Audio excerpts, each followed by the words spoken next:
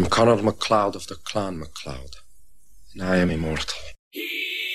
Looking for a dead guy named Nash. You talk funny, Nash. Where are you from? Lots of different places. I am Juan Sanchez Villalobos Ramirez, Chief Metallurgist to King Charles V of Spain.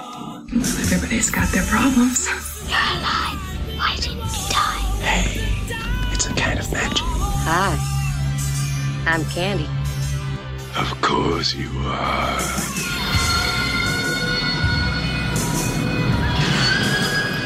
Hello, and welcome to Another Time MacLeod, the only podcast, to our knowledge, dedicated to breaking down the 1986 cult classic Highlander. As always, I'm joined by my wonderful co-host, Mr. Rob Daniel. And as always, it is so wonderful to be here. And I'm delighted to say that this week we're joined by our friend and general all-round wonderful film person, Sarah Johnson. Oh, that's a nice introduction. I'm very happy to be here. Well, again, thank you for coming on board. And today we're going to be discussing Brenda's discovery and investigation into Conor's katana. Okay. Indeed. Or not yet, but yes. Yes, that's right. Yeah, the literal, not the biblical. Okay, fine. I did watch the right scene then, yeah. I mean, we're mainly getting to see Brenda be a scientist, a sexy scientist at work, mainly, aren't we, in this scene? Yeah, a lady scientist. What do you call one of those? Scientist. Not sure that's right. But well, she's a forensics expert or something. I think it's isn't like comedienne. It's like scientette. Yes, No. she's a forensic scientette. Yes, as somebody who is married to a very successful scientist, very very good is Dr. Sheridan. I think we'll just stick with scientist under I pain think of that's death. probably for the best. Sorry, I think you got that wrong, Sarah. I think you meant to say he's married to a very successful lady scientist. A lady scientist, indeed. This is I'm the going to make us a episode cup in of tea. which... So I just appear to be on a mission to get myself cancelled, but You do. it's... I keep please. telling people you're so nice, and they're like, hang on, if they listen to any of the podcasts, please. they'll think I'm being gaslit. Although I do now have the probably what's going to be this episode title, Lady Scientist Brenda Wyatt. Oh, I've got another suggestion for what it should be called, but we'll get to that in just a bit. Or, but I'm trying to remember. I was going to have Brenda is a scientist because there's a song, isn't there? That's paraphrasing. I can't remember who it's by though. Someone is a scientist, but yeah, Brenda is a scientist, and then I put in brackets a sexy one. well, that's accurate. Yes. So the time code of this is 26 minutes 10 to 28 minutes 24. So I think we're actually covering 3 different scenes, aren't we? It's the first scene when she's working in her lab and the lab technician brings in the fragments of metal that were found on From the Fazil. coroner. Yeah. That's right. Then there's the next thing when she's testing the metal and she sees that some things are a bit odd with the results that come through. Then there's the final scene of this episode where she goes back to Madison Square Garden, which of course wasn't Madison Square Garden. She goes to the underground car park and goes back to the murder scene and finds some more fragments of metal and is being using washed. her metal detector. And it's being washed by Connor. Yes, it's her ProMet 2, isn't it? It's Indeed.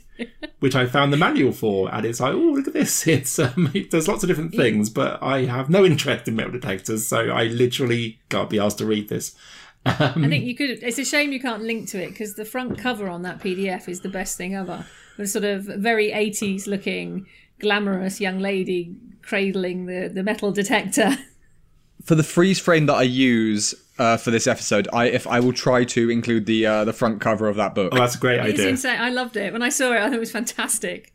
But it does look very unwieldy, but we'll get to that when we get to that scene. And you have to put the URL, Rob, into the show notes as well, so that if any of our listeners want to read the manual for the metal detector that Brenda uses, then they can, because we're always giving. And I hope that somebody does read that and they have very strong opinions and they're like, well, you know, actually the most fantastical thing about this film is that anybody with a background in science would use that model. Yeah, Indeed. that's right. I'm not setting my hopes on it. She's not looking for coins on a beach. Well, to start, this sequence opens with a rather wonderful match cut with Candy closing the door on the Kurgan, on herself and the Kurgan, shutting herself in a room with the Kurgan, which, you know, again... Hi, I'm Candy. Of course you are. And then all of a sudden it cuts to black, and then we're panning across a wall in the police station to reveal through a window Brenda at a microscope. That's right. Yeah, it's a really nice cut. This whole little sequence with her doing forensic-y stuff I love that it's got so many low dutches. It's got like lots of stuff being thrown in to try and keep our interest through the whole minute and a bit of, you know, stuff that's not fighting or lit with dry ice and blue. So yeah, that's completely right. It is one of those where, particularly the scene in the lab when the technician brings in the bits of metal, it's interesting because that goes really, really visually OTT. And I was thinking that, Sarah. I was thinking, is this just because it's like, okay, we've just got to get some actual plot now, but we still need to make it look visually interesting? But I thought, well, actually, you could give the film a pass on this and say that it's only when she's brought the bits of metal that are then going to really introduce the supernatural element of Connor to her that the visual style gets a bit more freaky and almost a bit more kind of sci-fi.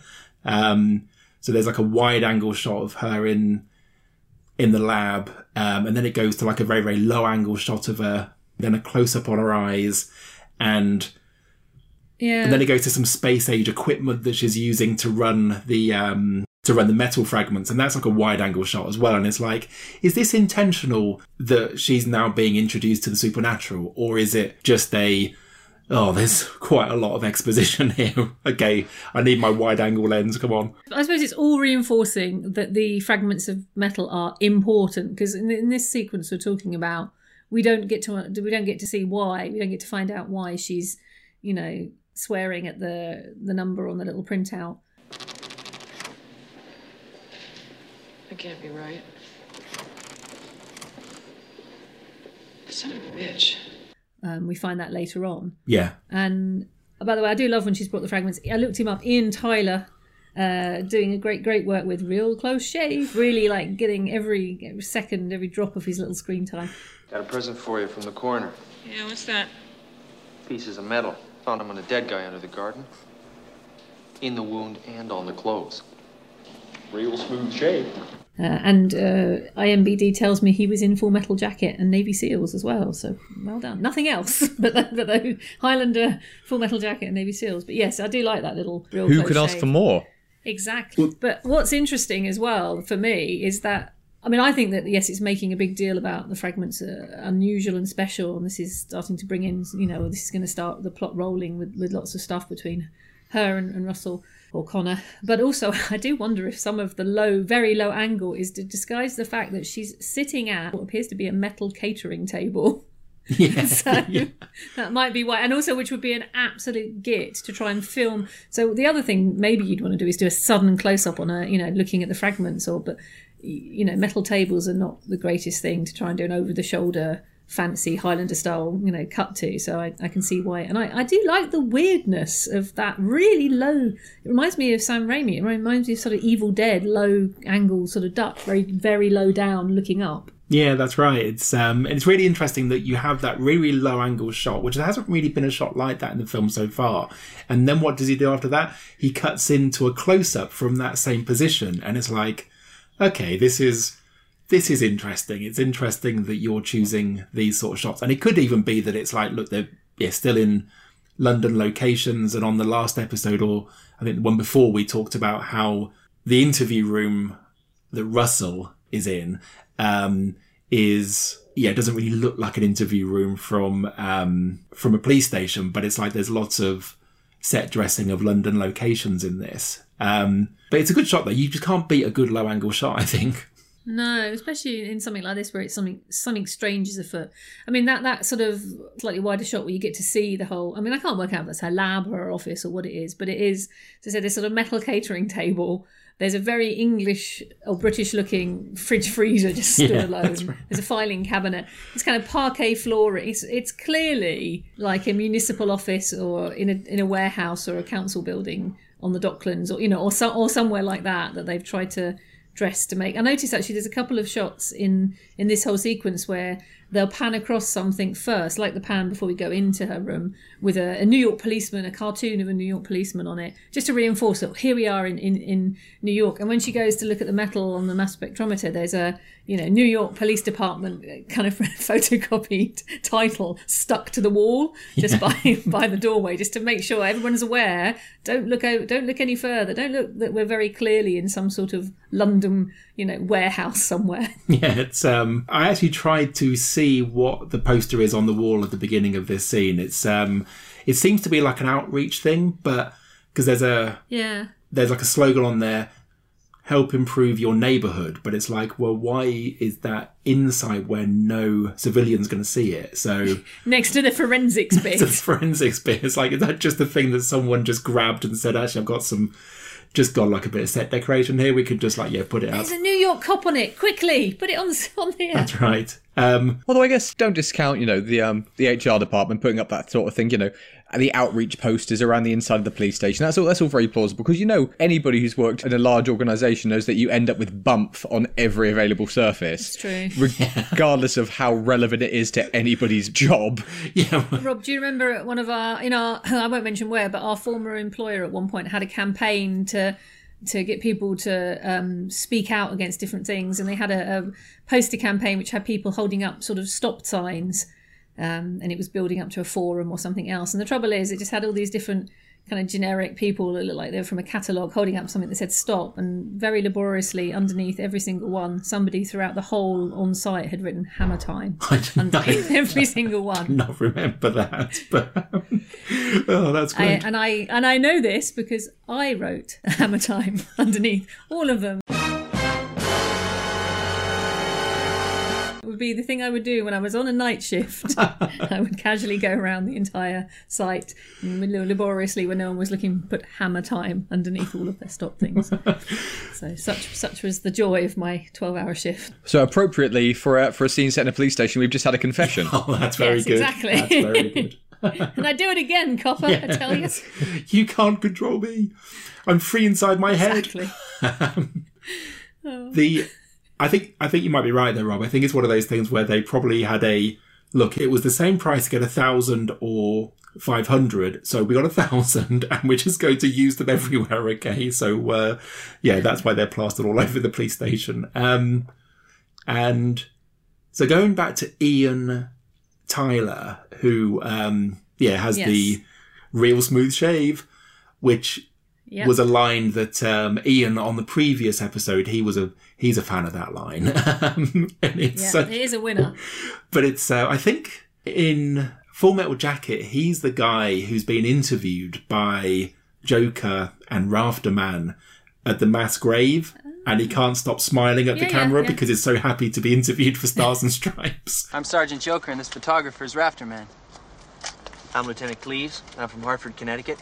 We've got a body count, sir. He just had that really, really cheesy grin on his face. But yeah, listening to the audio commentary for this scene, when he says that line, Russell Mulcahy goes, yeah, not every single line is good, is it? But it's...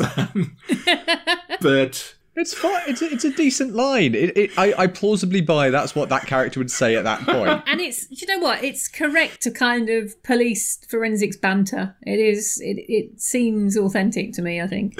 Well, it's Russell. Okay, he said, yeah, but there are sometimes, it's midnight, it's the end of the day, so it's like, yeah, fine, whatever. But I think it's a good line. I think the way he delivers it is maybe over exuberant and slightly awkward because of that. Sort of slightly dies off at the end, almost like he's embarrassed because he knows what he's done. Yeah, but it was like, it's an interesting line, and I do love it. Real smooth shave. I can just imagine, him being like, Russell being like, not being happy with the take, but being like, no, we need to move on. I've got angles to count. Yeah. Yes. I have to get set up for an incredibly complicated low shot, and then later on we need to find a fish tank. Now that you've said that, I'm a little bit disappointed that we don't get a shot through the microscope. Yeah, but I have a feeling that's because it's not. I meant to get the missus to tell me what, because we've got a microscope. We've got several microscopes knocking around the house. They weigh a ton, but I'm not sure it'd be one that you could film down. For a start, as I said, it's on what looks like a metal catering table, which is going to give you some problematic reflections. And yeah, I don't know. But then I suppose what she's looking at is nothing to do with what's going on with Connor, is it? It's just something else, that's right. I mean, jumping ahead, and again, we'll get to this in a minute, the fragments that she later fishes out of the wall in the parking garage, they're not microscopic fragments, they're just bits of sword. I mean, it's like, that blade took some damage. Yes, that's my... I mean, I'll shoot my load now, so to speak. But that's what I think with the scene. It's like, why does she need a metal detector? You can see them with a torch. I'm like, I don't understand why she needs a metal detector, especially as those concrete columns have metal rebar all through the middle of them. So the whole thing is just going to go beep, beep, beep the entire time. It was just I think they just wanted to show that she's a scientist and she's a forensic and she's doing all this stuff. Also, brilliantly, if you go on the Highlander wiki, it will tell you that her character studied forensics and archaeology. Oh wow, that's brilliant! Which I love that they've put that in on the wiki. That's her educational background. That's the thing, it's. I think we're talking about the police station previously. Russell Mulcahy is very invested in making every shot as interesting as he can, and clearly in this he is like, I've got some exposition to get across. Although really not very much. There's nothing. It's all done kind of implicitly. It's all to tell us that she's an educated person, because I do kind of think, like, I was trying to remember what is her role. Is she a detective? Oh no, she's the forensics person who doesn't do anything at the crime scene itself, apparently. But there's a few things there with because I really like the fact that when she runs the metal through the machine and it comes out with the readings, we don't know why she's so startled by what it's saying, and it leaves it. I like it that. Leaves it for reveals. That's later. right. But what it does is establish that she is someone, as you said, who's intelligent, who knows what she's doing, and is investigating a mystery, and we're kind of on the mystery with her. And there's a nice bit at the end of the scene in the car park when she hears what you presume is Connor kicking a can as he flees, and she runs after him. Who's there?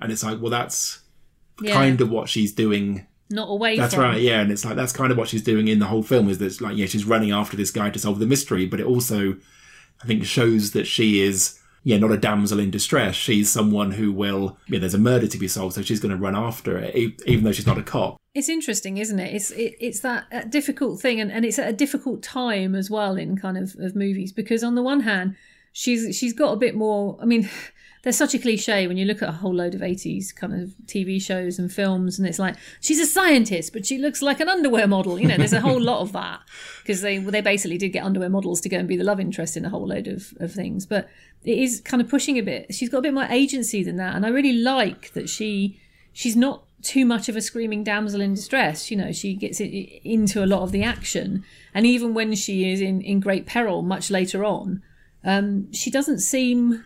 She's not kind of screaming and weak. And it's interesting, I do wonder if this film was made now, if she would be the protagonist and the reveal would be that she's actually an immortal. Did you see what I mean? It's almost like, actually, if you... is it The Old Guard? Which I think is a bit of a Highlander-esque rip-off. But there's a bit of that. And I wonder if they did this now, that, as I said, it would be front and centre on her. And it would actually be, the reveal would be that she's also one of them. But obviously this was a different time and that was not the case. But it's nice that she's got a little bit more to her. And it's a great performance as well. Oh, it is. It's. I mean, I suppose there's like a comparison there with another Charlize Theron film, Hancock, which is the Will Smith film. And a spoiler for Hancock, he's an immortal. It turns out that she's an immortal as well. And so... They were married. Yeah, that's right. That's right. God, that film just made no sense. Yeah. I have put up with your for the last 3,000 years, and I am done. I don't know what you're talking about. Done. I don't know what you're talking about. But it was, although I think in this film, So this film does really show its age when she's with the Kurgan in the car at the end, and the film just doesn't know what to do with her, so she just faints. No. It's like... Yeah, which is a shame. I mean, she's sort of, but I quite like that she's quite feisty, and she's upset about all the people who's running. I love that whole sequence. I can't wait to get to that, by the way.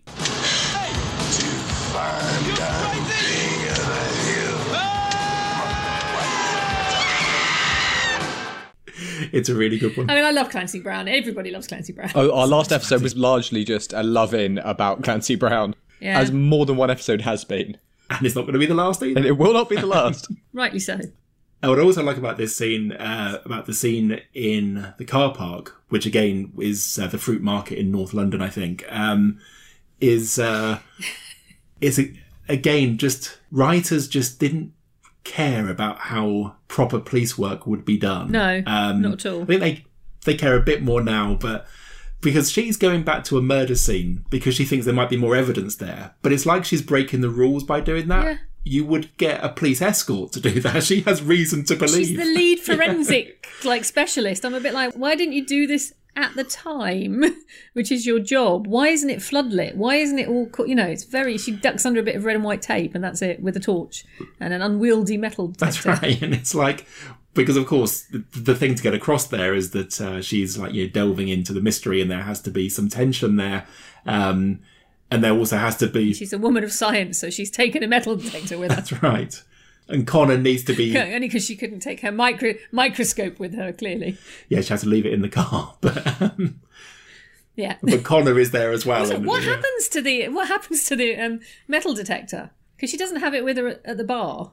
Anyway, we'll get to that when we get to that. Oh, I just thought that she left it in the car. But yeah. And of course, with Connor there as well, it means that there can't be another person there because it would then turn into a chase scene and blah, blah, blah. But it's like... Yeah, there's no reason for her to be alone as if she's doing something sneaky when she, as you said, is the lead forensic scientist on this murder. Again, I guess it's late in the evening. She's not going to get anyone to go with her. And she's excited. She's made what she thinks could be a major scientific discovery. So she thinks, oh, sod it, I'll just go and get them myself. Even though... Also, we know from sort of our knowledge of later in the film, if this was real, it would be a case of she'd ask some of the forensic people to come with her and they'd be like, nah, she's been weird about swords again. She can go on her own. Her and swords, because we all know she's got a weird sword fetish. I think that Garfield would have jumped, even if he was off duty, he would have jumped at the chance to go back and try and do something else. But she's not... I think we've established quite clearly she's not going to ask Garfield. Have we? No. I think just based on his prior behaviour, I get the impression it's like, I could ask him, I'm not going to ask Garfield. You a faggot, Nash? Why, Garfield? You cruising for a piece of ass? I'll tell you what happened, Russell. You went down to the garage for a blowjob. You just didn't want to pay for it. I don't know. I think that, it's like I can go there by myself and there might be a creep, or I can go with Garfield and there will be a creep. And there will be a creep, exactly. Can I just, while I think of it, we'll get back to the scene. I think because, we did so much stuff about Manhunter.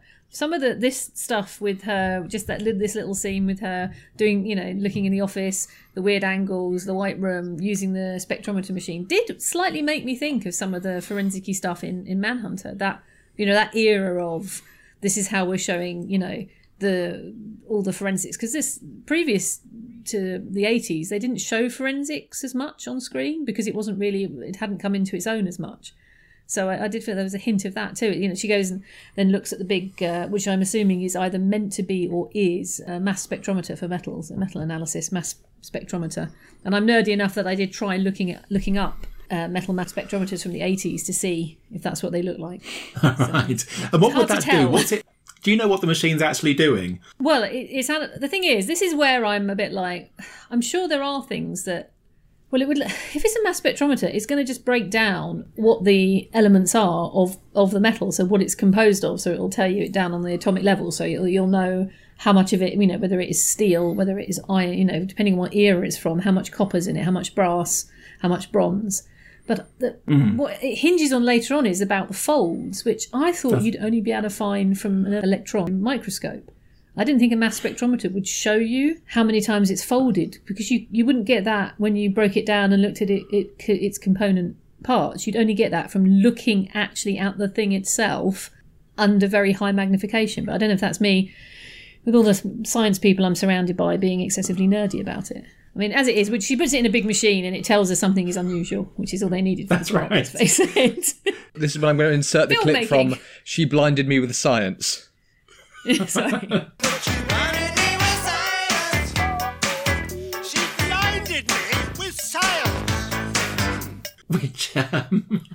Which actually is very, very fitting because that's by Thomas Dolby, right? And yes, I, in my youth, was told that I was the spitting image of Thomas Dolby by a lot of people when I worked at HMV, really? Including a customer. A customer said, "You look like Thomas Dolby," and I'd never heard of him. And then my manager laughed and went and got a CD, and it was like, "Oh yeah, I really do." I can see that. I'm now looking at an image of Thomas Dolby, or should I say, Rob Daniel? Yeah, that's what happened.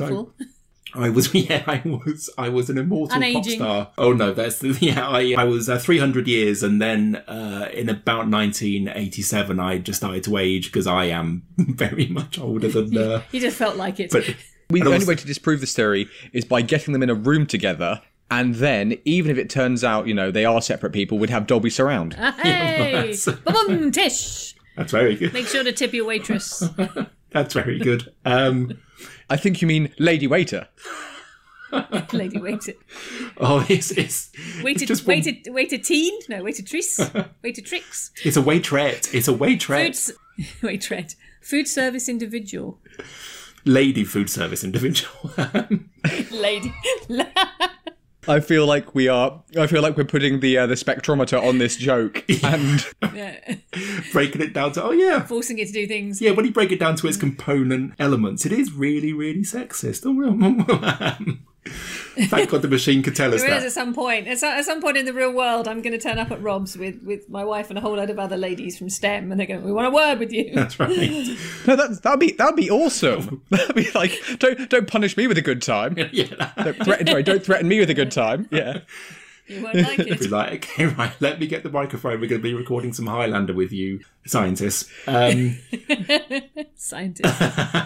But because I thought that, and thank you for confirming that, Sarah. I was thinking, is that really going to show how something is? Yeah, how many times something was folded? Yeah, but because I know nothing, but I know that you know a lot more about science than I do. Yes, it was nice to have that confirmed. But as you said, it's a big machine with moving parts, and it tells us that something's odd. That's all you need to know. Exactly, and it looks impressive. That's all you need. The fruit market set, quote unquote Madison Square Garden underground parking garage, it's a really impressive set, and I really like how they managed to get some scope on it. It's basically sort of Mines of Moria. It's a location, isn't it? It was very good on their a location scout who. You could find that because, of course, it had the high pillars that made it look like the underground car park at Madison Square Garden, didn't it? Because all British car parks were much lower. But it does, yeah, you're right. It's a good location, and you can see why they went back there for the creepy scene. But it's interesting too, isn't it, that Connor is skulking around. I quite like, particularly in the first bit of the film. I mean, we have a bit of his backstory. We know that he was. Stabbed by the Kurgan. We've seen that up until this point, haven't we? But I quite like that he's ever so slightly shady in these first bits. It's almost, he's not, you're not quite sure if he is truly the hero or not yet. But I also like that he's so old school that he uses a kind of guttering flame of a firelighter to look for his sword and not a torch. Yeah, that's right. It's like, really? That's something. Yes, just hang on, I'll just let me just like this. It was just like a formative thing for me. Like, when I had my old flaming torches, I just never lost the taste for that. Yeah, exactly. Fire always. But it is interesting the way that scene's shot. Because, Rob, you've said in the past how sometimes in this film, it kind of positions Connor almost as like a threat, particularly around Brenda. Oh, yeah, the next scene that we're going to be talking about, he is a massive creep. Absolutely. And there's a couple of things where he's filmed in that way. And also, when he's being interviewed at the police station, all the kind of the stuff with looking at it, normally when you film people from that kind of low angle upwards, it's to show that there's something sinister about them. And yeah, definitely I quite like that this is kind of dark scene. She's a a single woman in a dark and dangerous place. Off she goes with only a metal detector to defend herself. And you better hope he hasn't got any fillings. If only she had some colleague in law enforcement that could have been there as well. But well, this is the other thing. I'm like, she's an NYPD forensic kind of specialist. Why is she not down there with why isn't it floodlit and full still, teeming with people? It's such a public place. Somebody has been beheaded with a ridiculously bejeweled sword after a massive sword fight, and I just find it weird. Like, surely all the floodlights should be on, and it should still Rob be said, it was late. Investigated. It was late. I mean, come on. I mean, like, Moran is the lieutenant. He's not going to go with her. Bedso's laid up at home because he's just been thrown into a wall. And again, she's not asking Garfield. There's only 15 police officers, apparently, in New York. And they all turned up to arrest Nash at the beginning. Maybe 10. Watch it, free. Just call it. Watch it. Watch him. But for crimes against driving. That was just amazing driving. But well, it looked cool, shall we say. Yeah, it looks cool. My original idea for the episode title was Real Smooth Shave, but it's said in the first scene, so I'm not sure if it really encompasses everything. It needs to be something more about Brenda, doesn't it? Brenda is a scientist, I'm telling you.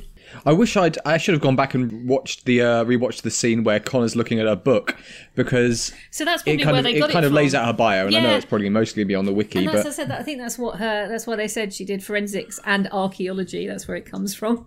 So, as I said, in a different era, and different film, she's the lead protagonist. Maybe that's the way they'll go with the remake.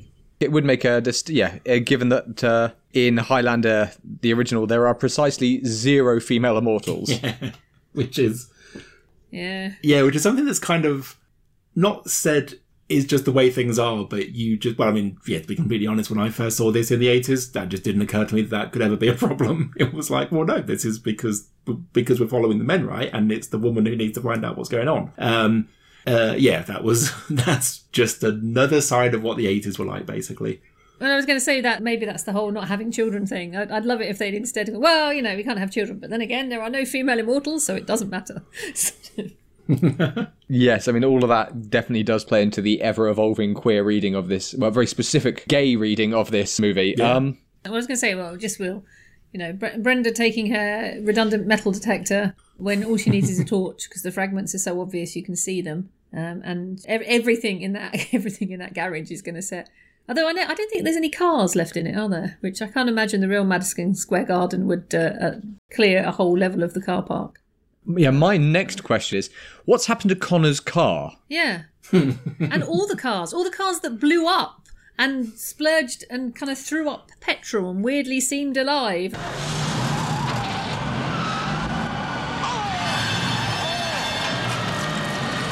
That's the other thing. I would have thought, yes, it's unbelievable that somebody was decapitated with an expensive sword, but surely the bigger story would be like, what the fuck has happened to all these cars? Somebody, they've all had a mass explosive electrical event. That's the thing I find weird, that doesn't even get a mention. Well, that's the interesting thing, isn't it, about this in terms of, and with all films basically, is like, what is the time frame this all occurs over? Because you could say that's the next day, but it could be the end of the week. I mean, it's how quickly does it take to get back the metal fragments from Fazil and stuff like that? It's like, is this 24 hours later or is this 4 days later? Also, I think a cleverer bit of... What I was going to say, I've just suddenly thought, which might have been a bit of a cleverer bit of screenwriting as well, is if they'd have brought back some of the autopsy stuff from Fazil, and it was some bone fragments, and when she looked at those, she realised he was thousands of years old. That would have... as much as the sword stuff fits it, but surely that would have been a much better story writing kind of...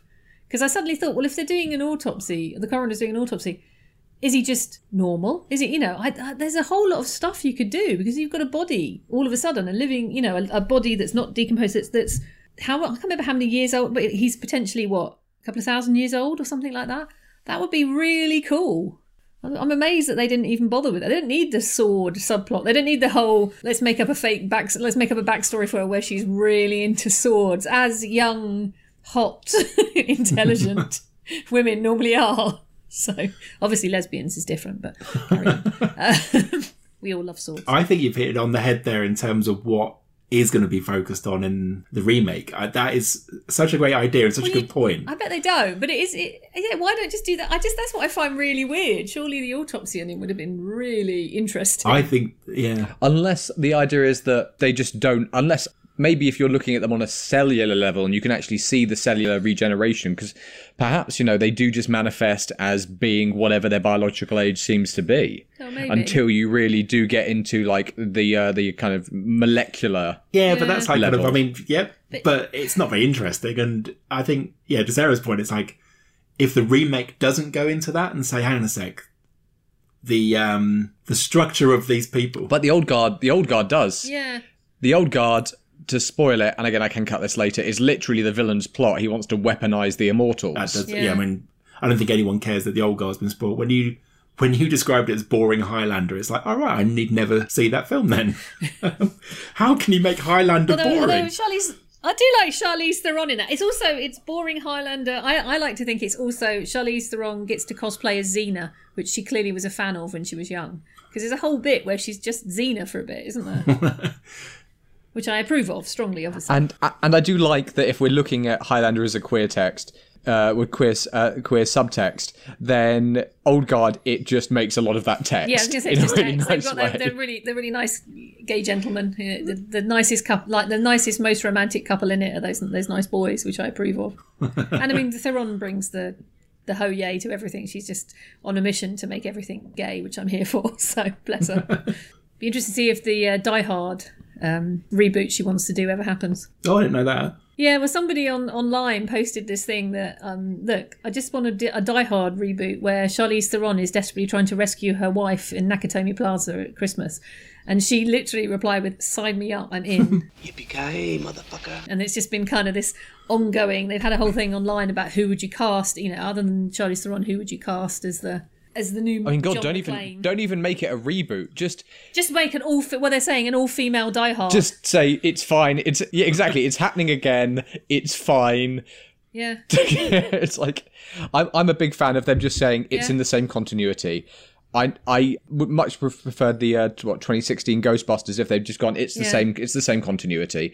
We don't need to pretend this is anything else. I quite like that they just do their own thing in that film, but they could easily, when they start to tie it into stuff. Well, we're going to see if that works in the new Ghostbusters, aren't we? Because that does exactly that. Yeah. But and apparently it's next week, isn't it? It's officially out. It is. It's but is Charlize Theron gay? No, not at all. Oh, but right. She got tired, didn't she, of every role she's played until she played Furiosa. Everything always, her characters having all this agency and being really kick-ass, and then it just always ending up as the love interest. Oh, I completely missed all this. And so she's got to the point she sort of said it's a sad reflection that the only way you get to have characters with any agency is if you make one of them gay, basically. Oh, that's so true. But I also just think she just doesn't care. She wants strong female roles. So yeah, indeed. That's that's like a harsh indictment of current Hollywood filmmaking practices, but it's also true, isn't it? It's well, that's Rachel Weisz, isn't it? Rachel Weisz, wasn't she? Didn't she do? She had some production thing on The Favourite, but she produced Disobedience, and when she put together a production company, one of the caveats she put out was, right, I want films where the women in it have more agency, where the plot revolves around them and they're more than just the love interest. And she said that was all she said, and then she was starting to go through all the scripts, and after a certain point she went, hang on, all of these are lesbian love stories. And it was just pointed out to her, but they were the only ones they could find that hit the brief that she gave them. Oh my God. Pretty, I mean, I don't get me wrong, it's funny actually, like throughout my life, and when I worked more in television and when I did my degree, I wrote stories which had gay protagonists because I'm a lesbian, but I also, quite like me a grizzled male protagonist, and I've written stories about that. You should be able to have all of them, but I think when you have only one thing for so long, it's quite boring. So, but it's a shame that this seems to be the only, the thing that they're putting in. I mean, I don't know. I think it's changing a bit. But it's just, I quite like that she loves her gay fans and she's quite happy. I mean, I am here for an all-female Die Hard reboot. I'd actually quite like them to, it doesn't have to be gay. I'd be here for, Jean McClane or whatever they end up calling her husband being, being there at the Nakatomi Plaza and her having to rescue him. And, they were talking about what casting you would do. And I think Regina King would absolutely kill McClane. I think she'd be fantastic. Yeah, that'd be in that sort of role. Yeah. And then if you're going to do that, you've got to cast Sandra Bullock as Hans Gruber, basically. So they can have a Miss Congeniality 2 reunion. And Sandra Bullock's not played a baddie enough. Oh, this all sounds... Sarah, stop trying to orchestrate a Miss Congeniality 2 reunion. It's all you go on about. Come on. Right. Come on. You can't go wrong with the Tina Turner scene to this day. Still makes me laugh. So I don't see why I can't be Tina Turner. And then Regina King's reaction face is one of my favourite things in modern film. Just everything in her expression is like, because you're not black. It's just brilliant. It's such a great reaction shot. But she doesn't say anything. She just looks at her. Why can't I be Tina Turner? So, yes, anyway. The love for Miss Congeniality too. I can't help myself. But I do think, I don't know, Sarah, I think you need to put your fingers to the word processor and actually write a script that isn't just a lesbian love. Well, you've seen whenever I'm on Twitter, I'm always putting in suggestion for things. So, always. But it's like one of those things where it's like, okay, so what are the options then to have like a female-centric film? It's either a gay love story or a reboot of a male action film. I think it'd be, is that it?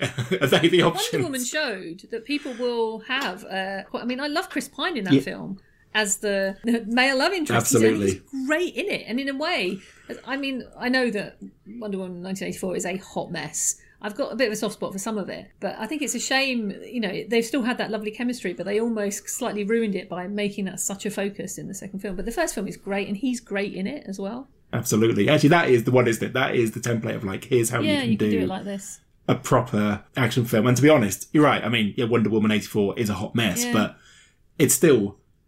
Absolutely. It's one of those. I had that weird feeling when I was watching it. I've got a soft spot for it, and I had a weird feeling when I was watching it. It reminded me of when I saw the first series of Stranger Things. It's not like watching something set in the 80s. It's literally like watching something made in the 80s, and I really felt that was what Wonder Woman 1984 felt a bit like. Plus, I love Kristen Wiig, and I really loved what she did with that role. But there was only a certain point I was like, oh, I know why I like this so much. It's Michelle Pfeiffer's Catwoman. Because it basically, if she was a full baddie, basically. But I still love her in it, and I hope she comes back, because she should in theory, because she, as Rob and I have discussed, she's the only one who didn't renounce her wish, and so she still has the powers she does. She just no longer looks like she's in Cats. Yes, that's right. So. I don't think that DC are going to go back to WW84 anytime soon, though, which is, I think, still a shame. I quite enjoyed parts of it. But are we saying that Brenda is the kind of the spiritual mother of all the action? No, we're not. Saying not. That, are we? But she's not the spiritual mother of all the action heroines that came afterwards. Not in the slightest. Although if you watch the movies that made us, the Making of Aliens has a really lovely bit in the end about Ripley and about the impact of that character, and I think it's one of my favourite things about it. I thought it was very well done, that making of, and that bit at the end where they said just seeing women do kind of ordinary things in a way, just being in situations and not screaming or being the love interest, just reacting to them as ordinary humans without it being a question of whether they're a woman or a man. And I think that's hopefully what's going to continue to change as we go forward. I hope so, anyway. Yeah, you're right. That's the 1986 action fantasy movie that presents the woman who then became the spiritual mother of all action heroines. The greatest afterwards. film ever made, I think, Rob. Yes, it is always Ripley. And also watching that making of, you realise that Sigourney Weaver saved the film, as well as the character Ripley playing, saving everyone. But when you watch the making of, the only reason it got made is because she got everyone to behave themselves. We've got James Cameron to be less awful and apologise to everybody. Be less of a dick to the British crew. Yeah, I love all of them going, oh, we'll make it really good for her. To not be so antagonistic towards him. Yes. Right, I suppose we want to go on to our next section, which I'm excited about. Yeah, so is there anything else to add to this particular scenes? I just want to say we obviously can't forget perhaps the most influential fictional female scientist in film, of course, Christmas Jones. Get out. Dr. Jones. Christmas Jones. And don't make any jokes, I've heard them all. I don't know any doctor jokes. It was everything that Sarah said was wrong with 80s heroines. Returned again in 1999 in The World Is Not Enough. The World Is Not Enough, That was a particularly dark day for Bond girls, that was. Yeah, bless. Poor Denise Richards. She was cast to a certain type continuously. Old Denise. I completely agree with what you said. Yeah, she was cast a type, but and that type shouldn't have been a nuclear scientist. I mean, you know what? You can be very I know some very glamorous lady scientists. I know some very glamorous scientists. I know some very handsome scientists as well, but as a rule, somebody who got to that point in their career with the field that she was supposedly top in, she should at least be quite a bit older, I think. Yeah, so you attended Harvard at the age of 8. Unless all the nuclear power is like unnaturally de-aging her. So she's being de-aged by her nuclear studies. But Sarah, she can't be older than that, because then she'd be the same age as Pierce Brosnan. Yeah, and that just doesn't work. I can't. We can't have that. Yeah, which of course it would be unacceptable. Lovely, lovely, lovely Pierce Brosnan. Oh. Those eyes. Smoothness personified. Okay, so now we're on to Pierce Brosnan on our Highlander podcast. Is it time to... Yes. Do you know what? Stop. If they want to cast Pierce Brosnan as Ramirez in the Highlander reboot, I'm up for that. Oh, I would love that. I would be here for that. That's a good shout. Yeah, that's a very good shout. I am still hoping that Cavill is the Kurgan. He'd be so much I better really do. as the Kurgan. So true. Yeah. No, I am loving late career. Silver Fox will take any bonkers role, Pierce Brosnan. I'm very here for that. As long as he doesn't sing again, I think he can do everything. Oh, let him sing. Whatever happened to our love? I wish I understood. It used to be so nice, it used to be so good. No, my ears still haven't recovered. Which, yep, I like that. On this, I'm getting to sample a number of things, including Hammer Time, She Blinded Me with Science, and Pierce Brosnan singing in Mamma Mia. Singing, inverted commas. Okay, well, I guess we should probably start wrapping this up. Sarah, would you like to do your plugs? I don't have much to plug other than you can come and shout at me about any and all things, but especially aliens if you want, on Twitter, where I'm Strapping Lass. And how about you, Mr. Daniel? If you want to follow me on Twitter, you can at rob_a_Daniel. My writing is at electric-shadows.com. And if you want to listen to the other podcast that Rob and I do, which is called the Movie Robcast, then you can wherever you listen to this podcast. And if you want to follow that on Twitter, then it is at Movie Robcast. And if you want to follow me on Twitter, you can do so at Robert M. Wallace. My writing's also available online at Of All the Film Sites. You can find this podcast at McLeod Time on Twitter, or email us at whowantstopodforever@gmail.com. Well, thank you once again, Sarah. It's my pleasure, thanks. And thank you once again, Rob. Well, thank you. And until next time,